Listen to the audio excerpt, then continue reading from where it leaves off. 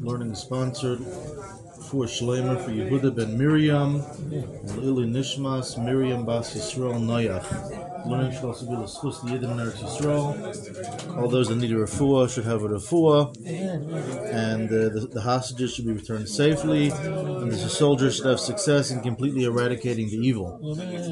So, concluding this subject matter of the juxtaposition of the knot to the tefillin.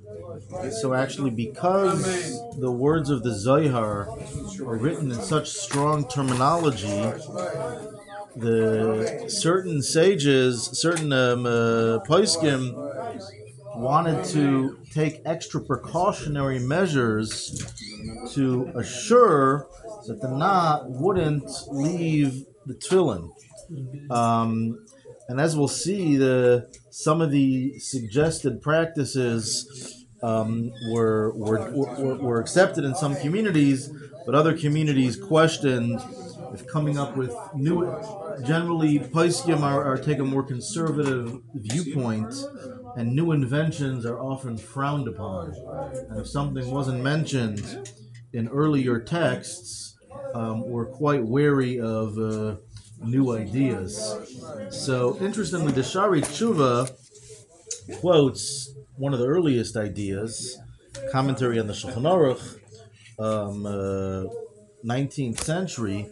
So he says that some have actually taken sinews of the cow that are used for the tefillin, a kosher cow, and they use those to actually tie down the knot to the tefillin in order to assure that it doesn't get separated.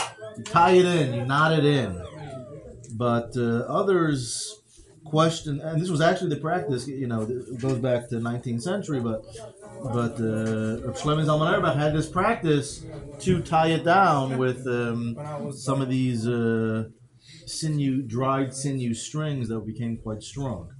But others, the Chazon Ish, for example, question this, and there's actually two questions. One is, if you were to tie it down in a way that it actually goes around the bottom of the tefillin, you essentially have a separation between the tefillin and the skin, and that could be an issue. You don't want to make a chatzitza between the tefillin. But others said, well, let's just tie it around here and not go all the way under.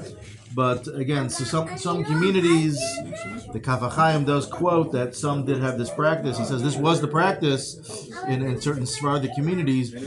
They actually tied it down in such a manner. Others attempted to glue it, and the rabbis were not pleased with that, and that idea was completely vetoed. First of all, it's just not respectful. Moreover, you're making it one with the tefillin, and it's supposed to be able to be technically separated. And then, moreover, the glue itself, so you essentially, so it's no longer connected because you have that separation of the glue. So the glue's not really helping you.